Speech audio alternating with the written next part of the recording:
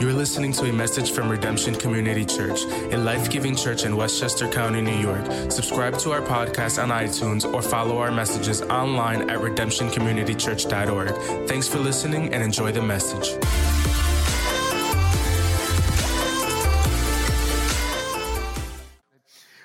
Well, it's so good to be with you today as we are kicking off this new series, He Gets Us. Let me start by asking this question. Don't you just love it when somebody just gets you? When someone gets you? Like, for example, you ever meet somebody, you make a new acquaintance, and you just hit it off right away, like you know you're gonna be friends. Like you like the same music, you like the same sports teams, you like the same food, and like you're following each other on social media so fast because like, man, they just get me. We're gonna be friends. Or think about it this way. Who's that one person you call when you're having a bad day and you just need someone to talk to? They're right at the top of your list. Aren't you thankful for people like that in your life who just get you? Or let's just have fun for just a moment here, okay?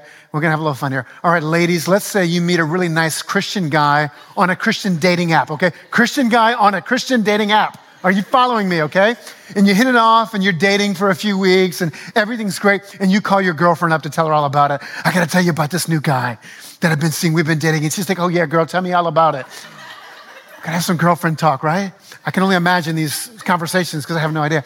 And you're like, oh, he's wonderful. He's handsome and he's sweet and he's so sensitive and caring and emotionally available.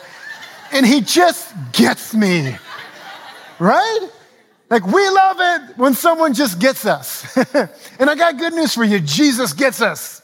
Jesus gets us. Sometimes we wonder where God is, what God is like. Sometimes it feels like God is so far away. But here's the beautiful thing. We open the scriptures and we read about a God who came near to us in the person of Jesus Christ.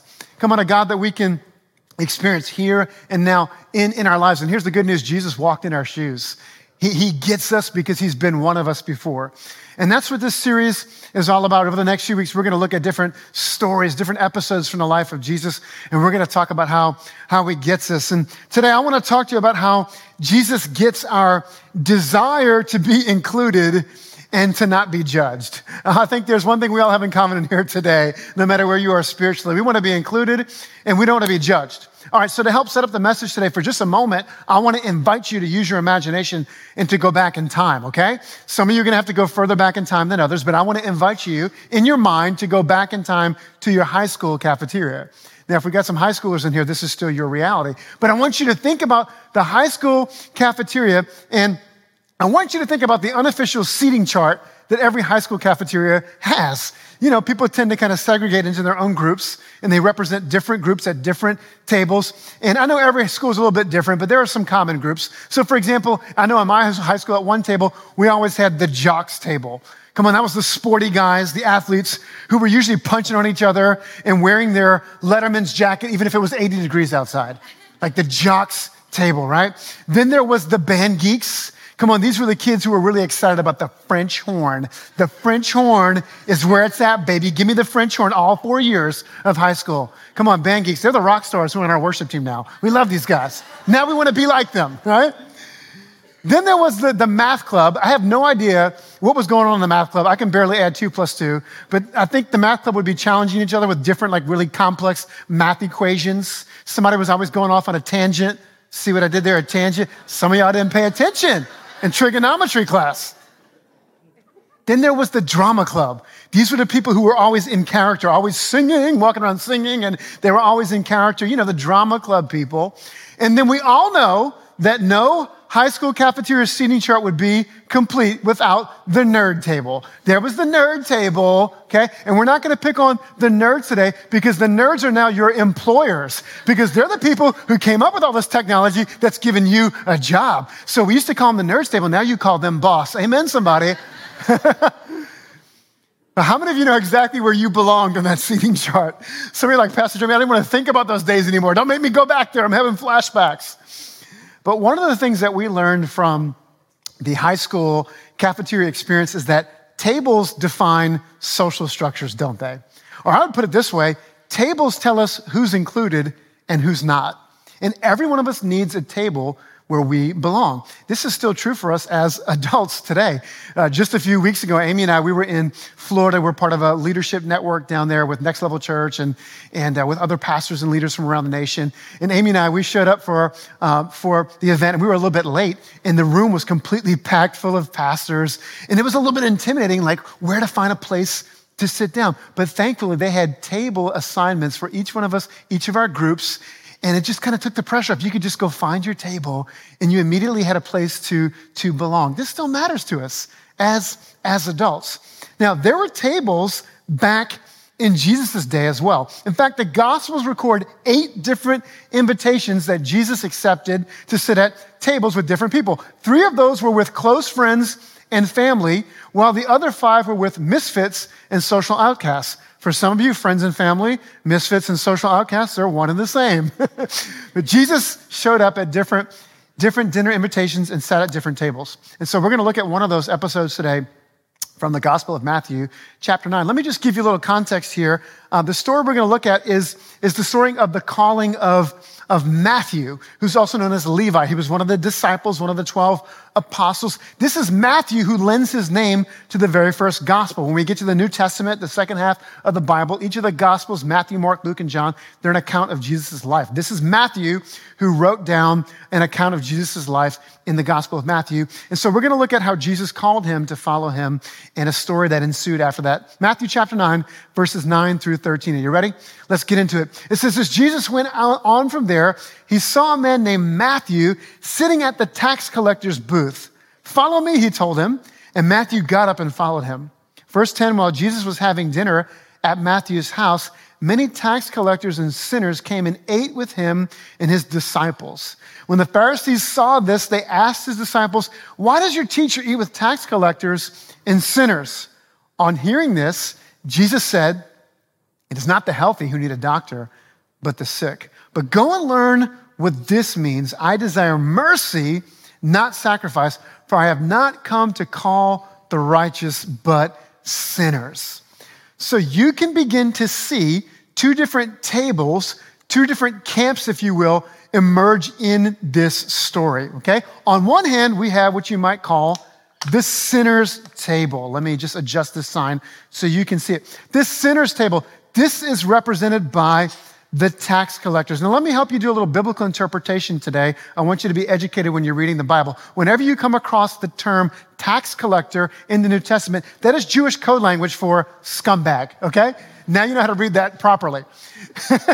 The sinner's table is represented by the tax collectors, and they were notorious. They were hated in Jesus' time because they were seen as collaborators with the Roman Empire. See, at this time, the Jewish people, they were a conquered people. They were subjects of the Roman Empire. And what happened is the tax collectors, they would collect taxes on behalf of Rome. So they were despised by their neighbors, by the people around them, because they were seen as collaborators. And even worse than that, they often got rich by overcharging people on their taxes and skimming off the top and cheating people. Okay? They were so despised that their testimony wasn't even permissible in court because their word carried no weight.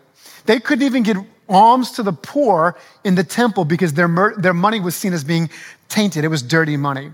Now, the scripture tells us, if you paid attention when we read it, that Jesus, when he called Matthew was in the tax collector's booth. So think of Matthew as less of a IRS agent and more of a toll collector. Now, we can really relate to this in New York, in the tri-state area, right? Because we pay a lot of tolls, and I don't know about you, but I don't enjoy seeing that Easy Pass, bill every month. We pay a lot of tolls. Here's the deal. Imagine going across the George Washington Bridge. What's it cost, like $15? If you don't have the Easy Pass, I think it's like $15 cash, $16. Can you imagine the guy in the George Washington toll booth can charge you whatever he wants? It's $30 for you today, and you're fighting him. You're like, no, it's not. It's $16. I think in New York, people just would have got out their cars. They would just fight people if that happened, But it was a different time. So this is what Matthew's doing. He's collecting taxes on these roads, collecting customs. And so they were despised by the people. And so this was the sinner's table. The scripture said that Jesus sat at the table with tax collectors and sinners. And the sinners included all of the people who could not live up to the righteous standards of the day, of the Old Testament law, certainly the righteous standards of the Pharisees. And then on the other hand, we have let's call it the saints table, okay? This is represented by the Pharisees. I want to make sure you guys can see this sign. This is the saints' table. This is where the Pharisees sat. And the Pharisees were the religious leaders. They were the experts in the Torah, the Old Testament law.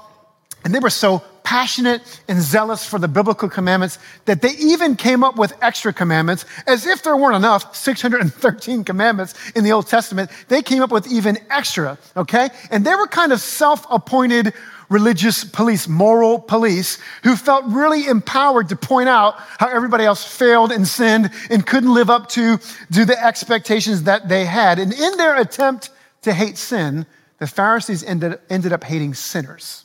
That was the problem. They ended up hating sinners.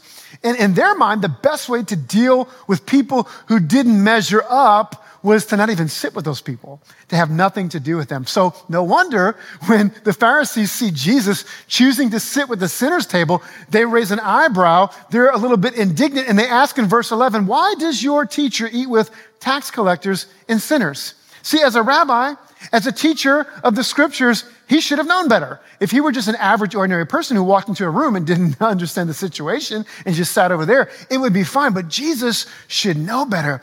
You see, sharing a table in this culture was a very big deal. You were associating yourself with people. Middle Eastern hospitality is still a big deal to this day, and it certainly was during Jesus' time. This was more than just sitting at a table. This was to associate yourself with these people because tables define social boundaries. Think about that. They still do to this day in many ways. Think about walking into a business luncheon and how people tend to arrange themselves. I want you to think about, go back in time for a moment to before the Civil Rights Movement in the segregated South. Imagine a black person going to sit in a whites-only section. In fact, that was a form of protest, right? If you've read about that, the sit-ins that happened as a form of protest. Or imagine a white person sitting in the coloreds-only section back then. That was taboo. That was a big problem. People didn't cross those kind of social lines. Why? Because tables define social structures. Furthermore, eating with sketchy people who you knew nothing about during Jesus' time could cause you to inadvertently become ceremonially unclean. What does that mean? Well, you can read about this in the Old Testament. Go read the book of Leviticus. It makes for some really interesting reading.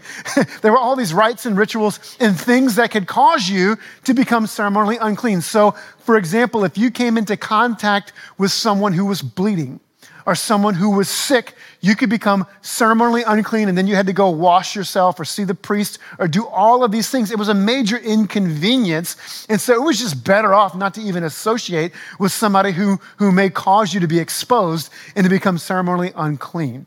Now, before we judge the Pharisees too hard, is it possible that we can be like them at times? See, this story exposes a tendency that most of us have to arbitrarily set up a rating system for sin, what we might call today a badness scale. The badness scale. I think we tend to have a badness scale subconsciously in mind without even realizing it. I think if we can have an honest moment in church today, we tend to think this way without even realizing it. For example, I think we tend to think of sins along a badness scale.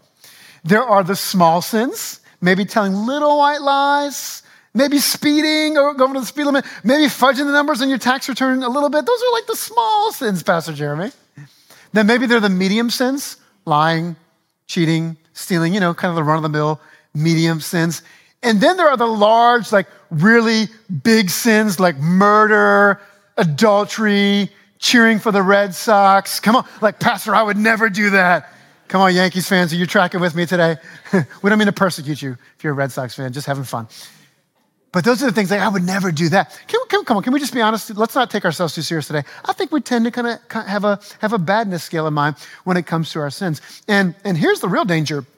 Not only do we tend to categorize sin according to a badness scale, I think we also have a tendency to categorize people according to it. If we stop and think about it, if we're honest, I think on one hand, there are the really good people over here. These are the really good people. So maybe, these are people like Martin Luther King Jr., Mother Teresa, Pastor Dave, the people who are really up there. You know, the people that we aspire to be like, that we admire, but we know deep down we're never really going to be as good as them. This is one extreme. These are the really good people, okay? And then on the other hand, there are the really bad people over here, the terrorists, the flaming racists, like the mass shooter, Vladimir Putin's of the world. Let's just call them those people. We don't even like to name them. We just call them those people. And you know who else we tend to put in this category? I think we also include in this category the people who hurt us, the people who gossip about us, the people who break trust with us. We tend to put them over. Like, isn't it interesting? We don't even want to say those. Like, in our mind, it's just those people over there. And then there's this vast space in the middle, and this is kind of the good people, okay? The everyday, ordinary, not the really good people, not the elite Mother Teresa types, certainly not those people, but the good people. Now, here's the question for you. Where do you tend to put yourself? Honest moment in church. I think most of us would put ourselves in the good category right here in the middle and would think, I'm basically a good person. I've never done anything intentionally to hurt anyone. I've never killed anyone before. I'm no Mother Teresa, but I'm certainly not like those people over there. We wouldn't say it. We just think things like that. We just feel things like that. Y'all are getting really quiet on me. Man, that's amazing. The problem is that God doesn't view people the way we view people. God doesn't look at the human heart the way we tend to think about the human heart. God doesn't look at sin the way we look at sin. How many of you know that God doesn't have a badness scale? In fact, here's what the Apostle Paul said in Romans chapter 3, verse 10. He said, there is no one righteous, not even one. He goes on to say in Romans chapter 3, verse 23, for everyone has sinned. We all fall short of God's glorious standard. Some of you know the more traditional translation, we all fall short of the glory of God. There's only one standard, a glorious, holy, righteous God. When it comes to sin, there is no sliding scale. When it comes to humanity, there are only two categories of people, the perfect, sinless, one and only Jesus Christ and the rest of us. How many of you know that's true? There's only two categories. There's only one person, the Son of God, who stepped out of heaven, took on flesh and blood, came to this planet. Jesus Christ lived a sinless life, and there's the rest of us. There's everyone else. We're all in the same category. So when the Pharisees asked Jesus why he ate with sinners and tax collectors, he responded this way. Look at this in Matthew chapter 9, verse 12. He said, it is not the healthy who need a doctor, but the sick. It's not the healthy who need a doctor, but the sick. In other words, I understand I have an urgency to go to those who desperately need my saving power, who desperately need my healing touch, because no good doctor waits for his patients to fully recover before seeing them, right? I mean, can you imagine? You're really sick and you call your doctor up and you're like, doctor, I've been sick for a week now, going on a week. I've got a high fever. I've got body aches all over the place. I'm dehydrated. I can't keep anything down. Like, I'm really sick. Imagine if your doctor was like, oh my gosh, that sounds really bad. And you sound really contagious. Maybe you should wait for like 2 weeks to come into the office and see me after you're feeling better. You're like, I'm going to find a new doctor because I might be dead, right? I got to come in and see you now. Like, no good doctor would wait for their patient to be whole before he would see them. Aren't you glad that Jesus didn't wait for you to be perfect before he received you, but he met you in your sin, amen? He met you in your brokenness. He met you in your perfection. He met you where you were. He meets you where you are today. Jesus said it's not the healthy who need a doctor, it's the sick. And newsflash, there's only one category. We're all those who are spiritually sick. Humanity is spiritually sick. Humanity has caught the pandemic that is sinfulness. We need a Savior, and his name is Jesus. See, the problem with the Pharisees is they still had the Old Testament mindset. They were so worried about coming into contact with unclean people and having their uncleanness rub off on them because they weren't technically wrong. According to the Old Testament laws, that was true. If you came into contact with someone who was unclean, you became unclean. But they were stuck there. But I'm so thankful that Jesus had a redemptive mindset. Jesus had a redemptive mindset. He understood that when he touched people, that his righteousness infected them. He said, I'm not afraid to sit over there at that table. I'll go sit over there and I'll rub elbows with those people because I know that when I touch them, my righteousness is transferred from me on to them. Aren't you thankful that Jesus' righteousness is contagious? It's contagious. It's contagious. Jesus said, I'll go to those people. Jesus wasn't afraid to touch them. Jesus wasn't afraid to touch the lepers. Jesus wasn't afraid to touch the ceremonially unclean people. Jesus wasn't afraid to go to the sketchy people, to sit with the sinners and the tax collectors and the prostitutes, because he recognized that he was bringing his righteousness, his love, his grace, and his mercy to those people. And so what Jesus was trying to say when he said it's not the healthy who need a doctor, but the sick, what he was trying to say is that it's only the person who recognizes their need who will go to the doctor in the first place. Isn't this true? Come on, married ladies, you know what I'm talking about. You try to get your husband to go to the doctor. He's holding out. He's doing the tough guy thing. I know, because I am a guy. I just don't want to go to the doctor for nothing. But you don't go to the doctor until you recognize your need. Like when you need to see a doctor, there's a recognition. I am sick. I am broken. I need help. Something is off. I need someone to help me. And you have to let down your pride to get help, right? It's only the person who recognizes that they're spiritually ill, that something is broken within, who can receive care. The Pharisees' problem is that they were too spiritually stuck up to recognize their need for what God was doing through his son, Jesus. See, it's often the mindset that I'm basically a good person. I'm over here in the middle. I'm basically a good person that keeps us from closeness to Jesus. In fact, I love what Pastor Judah Smith said.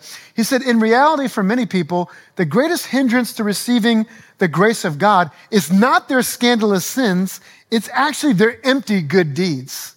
Wow. In other words, one of the greatest hindrances to receiving the glorious, free gift of the grace of God is not your terrible sins. I know it's counterintuitive. Most of us would think, no, it's that terrible thing I did. It's those sins that I've committed. And I know we wrestle with that. But by and large, the vast majority of people that I talk to, what keeps them from receiving the grace of God is basically living in this space where they believe, I'm basically good enough on my own. I'm a pretty good person on my own. I know I've done the research because I talk to people all the time. I talk to people all the time here where we live. When people find out I'm a pastor, the conversation just flows so naturally. We start talking about church. We start talking about religion. And people, it's so interesting how quickly people say, well, I'm just aspiring to be a good person. I just think the one thing we all have in common is I'm just trying to be a good person. And I often think to myself, well, that's a great place to start, because it doesn't take too long to try to be a good person, to fall flat on your face and recognize you need a savior and recognize you need grace. If you're really putting in a good effort and trying to be a good person, that's a nice place to start, but that's not a good place to end up. Because the reality is, why is this? It ends up becoming a barrier for us. For so many people, it's actually not their sins that are keeping them from a relationship with God. Tragically, it's the belief that they're essentially a good person. And why is that? Because it becomes a barrier to receiving the grace of God. It becomes a mental blockage to where a person can't see their need for forgiveness. Now, I'm not trying to say that everybody is a low, down, dirty, terrible person. I'm not saying that even unchristians, that non-believers aren't capable of doing good things. We're made in God's image. God placed potential inside of us. There's something of him inside of us. But the reality is, according to the gospel, we've all fallen short. Every one of us has fallen short of the righteous standard of God, and we are in need of a savior. And that is the one thing we all have in common in this place today. That is the one thing. Whether you walked in here for the first time today or you've been here for years, we're all in need of a savior. And so I'd put it this way: Jesus' love for us isn't based on our performance for him. His love for us isn't based on our performance for him. Jesus was a friend of sinners. He ate at the sinner's table. He went to people who recognized they had nothing in their moral bank account. They came empty-handed. And you know why he went to the sinner's table first? Because they were under no illusion that they had it all together. He knew they were the ones who were going to be first in line to receive the good news of his message, because they had always been ostracized by this table over here. And so he went to them and he triaged them first. He recognized, really, everybody's in the same category. Actually, everybody's spiritually sick. It's just that there's one group of people who are going to be more open, who need care first, because they've been ostracized and marginalized. And so it's not about our merit, it's about his mercy.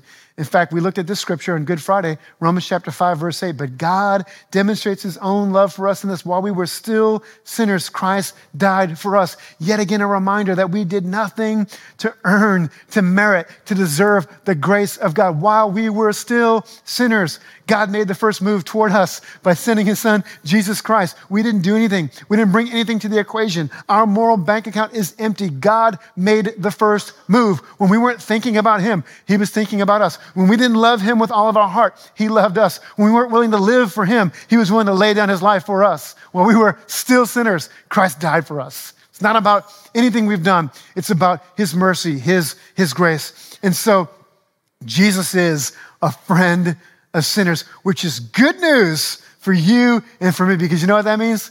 That means Jesus is our friend. Come on, somebody. That means Jesus is our friend. And that truth leads us to both an invitation and a challenge. First, the invitation. Here's the invitation. Number one is you belong at Jesus' table. You belong at Jesus' table, not because of anything you've done or you haven't done, but because of his mercy, by his grace. There's nothing that you can do to make him love you any more. There's nothing that you can do to make God love you any less. He loves you as you are. Now, he loves you too much to leave you where you are. That's why he invites you to follow him. And so our job is to simply respond and to say yes. We've been given an invitation, the free gift of salvation, to follow Jesus, to know him, to walk with him. But we do have to respond. We have to respond to the invitation. In fact, the backdrop of our message today is an invitation story. Jesus invited Matthew. He invited Levi, come follow me. Leave your tax collector booth and come follow me. I'm going to give you a new life, a new path, new purpose. And Matthew had to say yes. He had to walk away from everything to follow Jesus. And it changed his life. Don't you love the fact that Jesus looked past all of Matthew's faults and flaws, didn't care that he was a tax collector, but he looked at Matthew and he saw something on the inside of him. He saw his full redemptive potential. And Matthew goes from being a scumbag tax collector to being an apostle, to writing a gospel that we read about today that impacts our lives. That's amazing, isn't it? Come on, I want to encourage you today. Some of you struggle to believe that today. For some of you, the good news is almost too good for you. You struggle to believe this truth that God accepts you, that he loves you despite what you've done. You'd say, Pastor, you don't know what I've done. You don't know where I've been. You don't know what I'm struggling with. You don't know my addictions. You don't know the temptations I've given into. You don't even know what kind of week I had this week. Here's what I will tell you. God knows. He sees everything, and Jesus still invites you to sit at his table. He saved a seat for you at his table by his grace. And some of you came from a religious background or a church background where all you've ever felt was shunned or put down or like you could never be good enough. And I'm telling you, the good news of the gospel is Jesus loves you and he meets you as you are. Just like he called Matthew to follow him, he calls you to follow him. He saves a seat for you at his table by his grace. And we simply have to respond. Here's the second thing. That's the invitation. Number two is the challenge. And here's the challenge. Who do you need to welcome to your table? Who do you need to welcome to your table? See, maybe Jesus is calling you to reach across lines and to welcome somebody into your life, into your heart, to widen your perspective to people who look different than you, to people who come from a different walk of life than you, people who vote differently than you. Maybe he's calling you to have more grace for people who sin differently than you. Don't get too quiet on me, because that's where we struggle with judgment. It's people who sin differently than us. Maybe it's simply recognizing that we tend to hold others to a standard that we don't want to be held to. Don't we do that naturally? It's kind of part of the human experience. We tend to expect more from others than we want expected of us. We tend to hold others to a standard that we don't want to be held to for ourselves. And I think so many of us, we start off like Matthew. And as I think about stories in this church, as I've had a front row seat to see life change over the years in this church, people meeting Jesus, people coming back to church for the first time in a long time, people connecting for the first time ever to a Bible teaching church like this. And I think there's a sense for so many of you, think back when you first met Jesus, you were like Matthew, you were just so happy to be here. Like, Jesus, I'm so thankful that you saved a seat for me at your table. You were so thankful that Jesus looked past your faults and your sins and your hang-ups and the things you had done, and that he extended grace to you, love and mercy. And so when you would sing the songs in church, it was so fresh for you. When you would hear the messages about the grace of God, the tears would begin to roll down your cheeks. When there were opportunities to serve, you were the first one to sign up because it was so fresh for you what God had done for you. But you know what happens over time? We all have to resist this. What happens over time is we all can start to drift this way. We start to drift over this way after a few years walking with Jesus.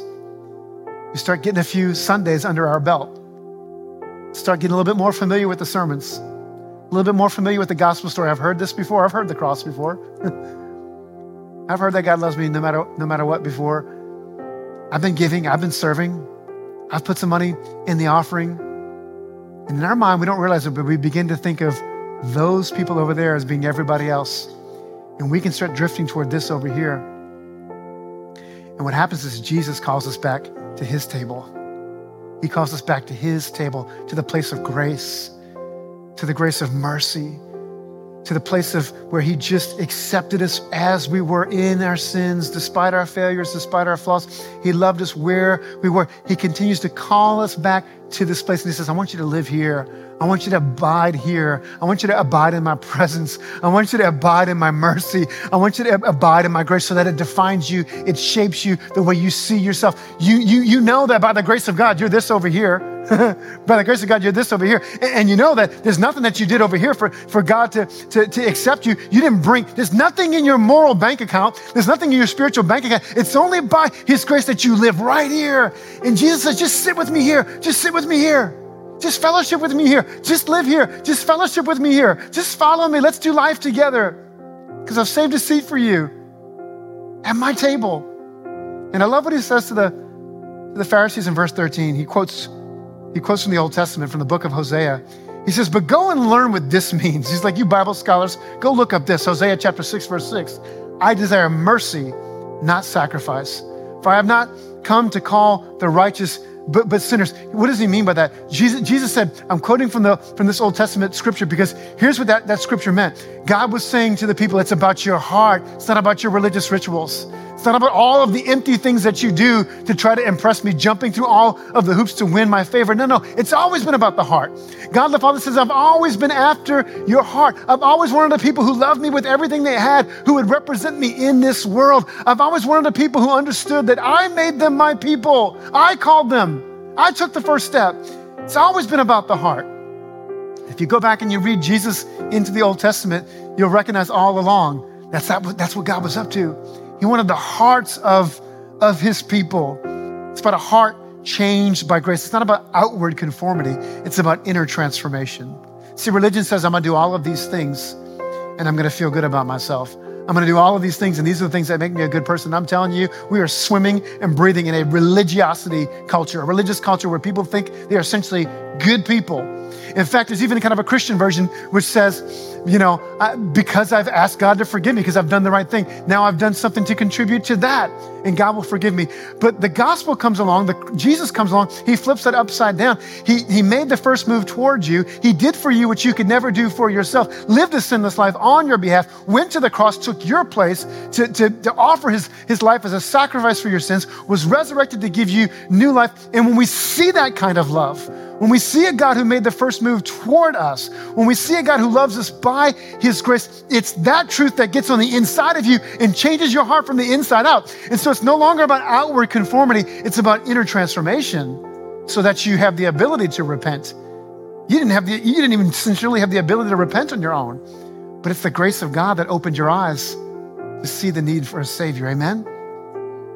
And so Jesus, he continually calls us back to his table. He looked at the sinners with compassion. And I think he looked at the Pharisees with somewhat of a righteous frustration, but his compassion was guided by a deep understanding of the real needs of people. Let me tell you, Jesus gets us deep down. Jesus doesn't look at us and see Pharisees and tax collectors. He just sees human beings who are made in the image of God, who are all equally broken in some way.